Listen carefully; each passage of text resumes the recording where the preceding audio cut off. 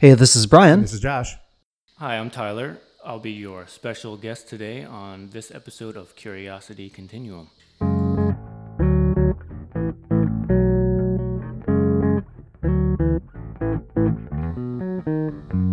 Thanks for joining us on Curiosity Continuum today, special edition with returning guest Tyler. And today it's part of the theme of self-sufficiency as we go along in the world today. Tyler had another topic that he wanted to talk to everybody about, kind of related to helping you do your life a little bit outside of what we just call conventional, going to the store and buying food and all that entails. So we wanted to let Tyler have the mic a little bit today to discuss another topic that he wanted to bring to everybody's attention, is about having your own livestock on your property.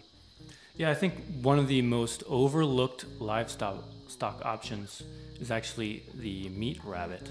Okay. They're cute, yes, but they're also the easiest livestock in my opinion. They were bred about 100 years ago specifically for meat. So they're no longer a wild animal. They're a domesticated farm animal. So just so people got the idea, they're like, what size are they? Are they bigger or smaller than a rabbit we would see outside, or stuff like that? Well, there are a few different types of breeds. Okay. I recommend the New Zealand White. Okay. This breed, if I remember correctly, can get about 8 pounds. Best harvesting size. which is big for a rabbit. It's pretty Yeah. big. Yeah. You typically would harvest it before then at about 3 or 4 months old, and I think it'd be about 5 or 6 pounds. Okay. That's when it's going to be called a fryer. It's a more tender, delicious meat. This livestock is actually so simple. It just kind of sits and chills in the cage. It hops around a little bit, but it mostly sleeps and eats and poops. And you can, once you know what you're doing, you can have a fresh rabbit on your table in about 10 minutes. So let's talk about this a little bit, because you said 100 years ago, rabbits were more popular as far as a choice. So do you know when the shift happened, when they moved away from rabbits and it became more chicken or something like that? Like, what was the thing that happened in culture? Do you know? No, I don't know. Okay. That's okay. It's okay. But So, But if you want me to do a historical thing, I could prepare that for you. okay. So let's pivot a little bit. So when people think about rabbits, I think a lot of times nowadays they're only thinking about them as, they're a pet or something like or a that. wild animal. Right. Something that you see in the field jumping through, or like in Bambi or something like that. When you talk about these big rabbits, like you said, they're specifically so that people have like a meat protein source. Very easy, correct? Tell me, can you give a little bit of the profile of what rabbit meat tastes like? I think some folks, especially, some have had it, some have not. And would you talk just a little bit about some of the flavor profiles, just so people get a little bit of a frame of reference Well, for the it? domesticated meat rabbits are a pretty mild flavored rabbit. They're not as gamey as maybe a wild rabbit would be. The New Zealand Whites have been totally white meat, very lean. And they can be cooked in a variety of ways. You can put them in a stew with herbs. You can saute them. You can bake them. braise them. I mean, there's all sorts of stuff. All sorts of stuff. I plan on trying to make some rabbit burgers. And, okay. And some, maybe instead of pulled pork, pulled rabbit, and maybe instead of chicken salad, rabbit salad. Okay. Okay. Tons of stuff. Anything you can do with other meat, you pretty much can do. And rabbits are pretty feed efficient too. Like right. They don't take a lot of food. They are. Yeah. So that was something that Tyler touched on his last episode too. He was talking about growing his own vegetables. Well, some of the stuff he grows, he actually gives to his rabbits. Actually, I give a little bit of what I grow to my rabbits, but the great thing about rabbits is they eat what humans cannot eat a lot of the time. Okay. So those random weeds growing in my yard, I grab a handful of those, toss them in the cage, and the rabbits eat that, convert it to meat in their body, and they also poop out the best fertilizer any livestock can produce. Okay, cool. It's very good to know. So you're talking about basically an animal, because I think a lot of times when people think about livestock today, and the concerns they have is like, this is what it takes and how it's like kind of harming certain environmental or ecosystem things, right? But you're talking about this rabbit where it eats the weeds that you can't use. It's living in symbiosis with what you have. Absolutely. Yeah. And so there's a lot of soil biology and nutrition that comes from their waste Right. that I add to my garden that increases everything further. It's like this wonderful circle that just keeps getting better and better. Okay, cool. We highly recommend that you put the rabbit droppings in the garden and let that enhance the food you're going to eat. Don't just eat it directly for the nutrients. Don't do that. Yeah, don't eat that part. The other good aspects of raising rabbits, besides their utter simplicity and improving soil quality and highly nutritious lean meat, is that they're just quiet. They don't make any noise, basically. And that not only that, but they are extremely productive. You got 2 rabbits, within a year, you could have 50. Sure. Because they're well. Everybody knows what they say about rabbits. Yeah. Yes. But let's go over their life cycle a little bit. Like, how long, does it take to breed rabbits? For example, like these rabbits from birth, like you said, a few months you can harvest them. But is that from birth to? Well, so they need about 6 months before they are mature enough to breed. Okay. And then the actual breeding takes 5 minutes. Right. And then a month later, They're very they'll- efficient at it. Yeah. They kind of just vibrate and then fall over. It's kind of it's fun to watch, actually. It's kind of funny. And so then about a month later, the doe will give birth Okay. to anywhere from 5 to 15 or so kits, and then those you can eat at about 3 months. Okay. Okay. And then so from one birth, you have 25 pounds of healthy meat. Sure. Okay. Let's talk about space requirements. So, because I know as people, again, are in smaller spaces or they live in the, how much space does it take, like per rabbit, for them to have like a nice life, and to be able to be comfortable and be healthy? Okay, so we're talking about a domesticated farm kind of rabbit. They were bred to be in cages. So you might think like, oh, that's so sad that they lived their whole life in a cage, but unfortunately, they're domesticated, so they could not survive. They don't have any skills No. to. No, not at all. They're kind of dopey, docile. Yeah, they're docile, and not only that, but they're susceptible to diseases if they're on the ground anyway. Okay. So, in terms of space requirements, the cage should be, roughly 2 feet long, 1 foot wide, and a foot and a half tall, something like that. It doesn't need to be too big, and these cages should be hanging. So, my particular setup has it has 4 cages, and they are stacked on top of each other with like a little ramp in between them that just kind of funnels all the poop into a bin, Which goes in your garden then. and which goes right into my garden. Okay. And obviously, people would have to check with their local municipality if they need it. But I guess technically you're probably supposed to check, but if nobody knows you have rabbits, but what you're saying too, is that the space requirement is super minimal. So Super minimal, it's not going to impact like a neighbor or anything. They're quiet. They're not like No. roosters or whatever. I don't think anyone will ever even know I have rabbits unless Unless I you tell them, specifically or they tell see them. them. They don't make any noise, and you need to keep them protected from the elements, Right. and direct sunlight and rain and predators. Right. Definitely. Right. Yeah. And so no one will ever see them or hear them. So it's kind of like my secret little thing I have, just in case the zombies come. Yeah. I got a food source. Okay.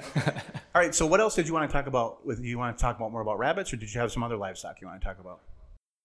Well, one quick little note about rabbits is you can also, if you need to, you can use their fur as well for garments. Okay. But that's kind of low priority if you ask me. It's a little warm in Florida, I think, to use a rabbit Don't as need a... them at Yeah. all. So then the other livestock I wanted to mention was the most popular one, which is chickens. Okay. Those are also incredibly easy to raise. I like to just let mine wander around the garden, and they poop on it. They improve fertility as well. But I like to set up things so it requires very little work. Okay. And so my chickens require roughly 5 minutes a day. Okay. So are your chickens? Are you raising them for meat, or are you raising them for eggs, or both? I get so much meat. I get so much meat from the rabbits That you don't really that need I anymore? don't.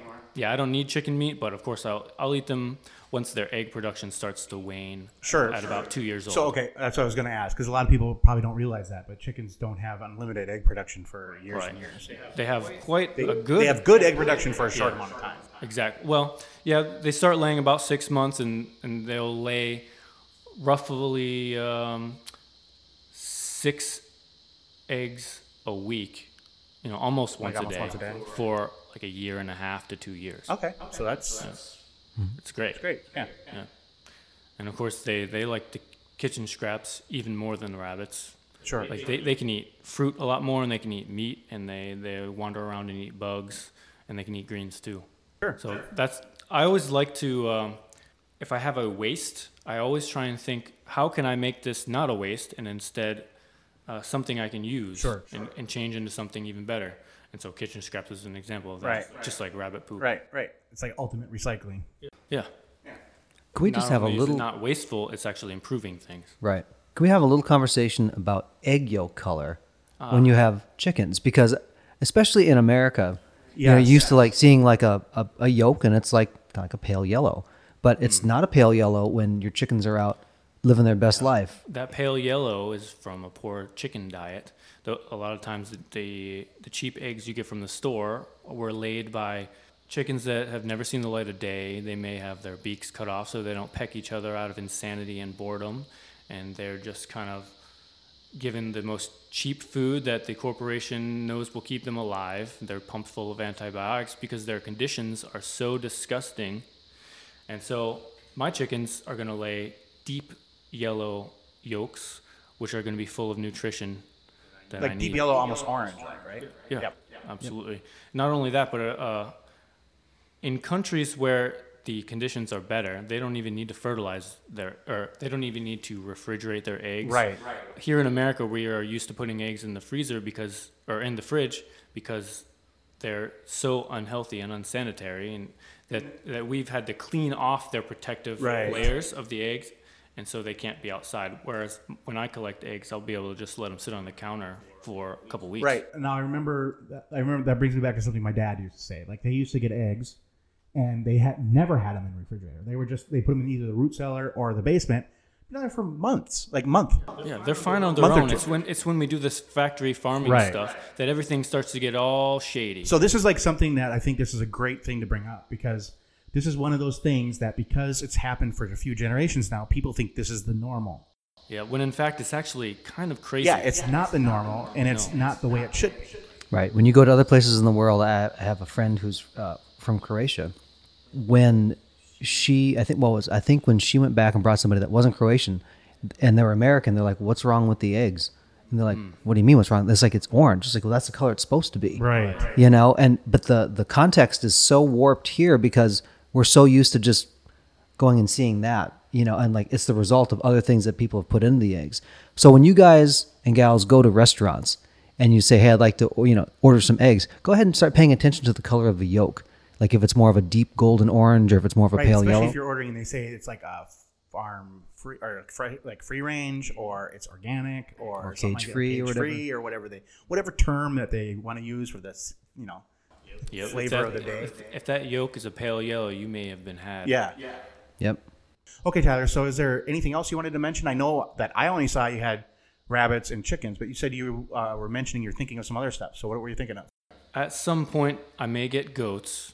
Okay. They're a little bit higher maintenance than Right. rabbits and chickens. Everything is.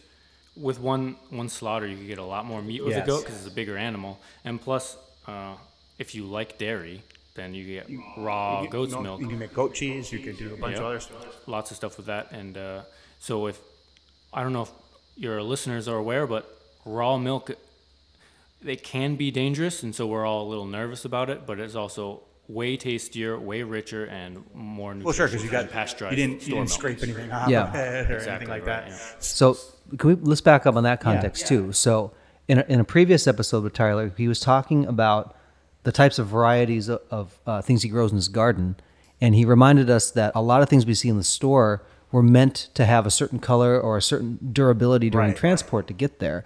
And so like something in your local garden doesn't, because you can just go out in your backyard, grab it, and that kind of thing. Well, now when you start talking about things like raw milk, and we've seen people who are like way on one side of the issue and way on the other side. But I think this is important to know, like if you're drinking raw milk or something like this, like from a goat that's living in your backyard, you know exactly everything that's going on.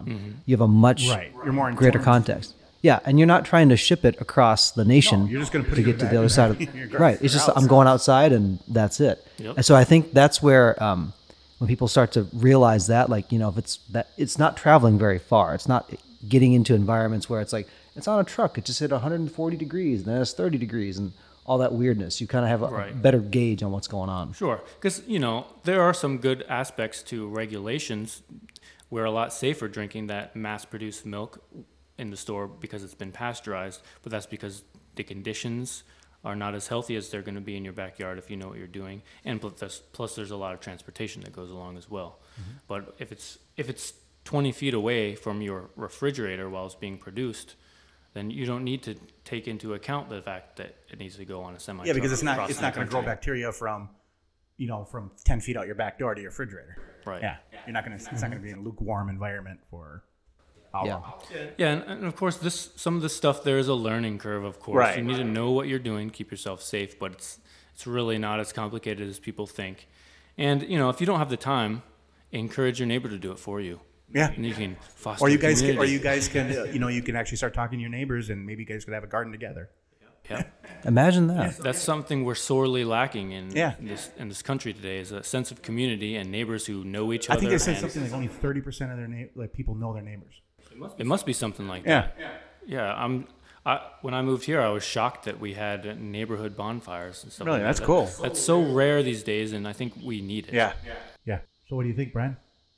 I think it's a good place to put a comma in the conversation for now. So until next time, this is Brian Josh. for Curiosity. Oh, And no. Do it. And I'm Tyler. for Curiosity Continuum.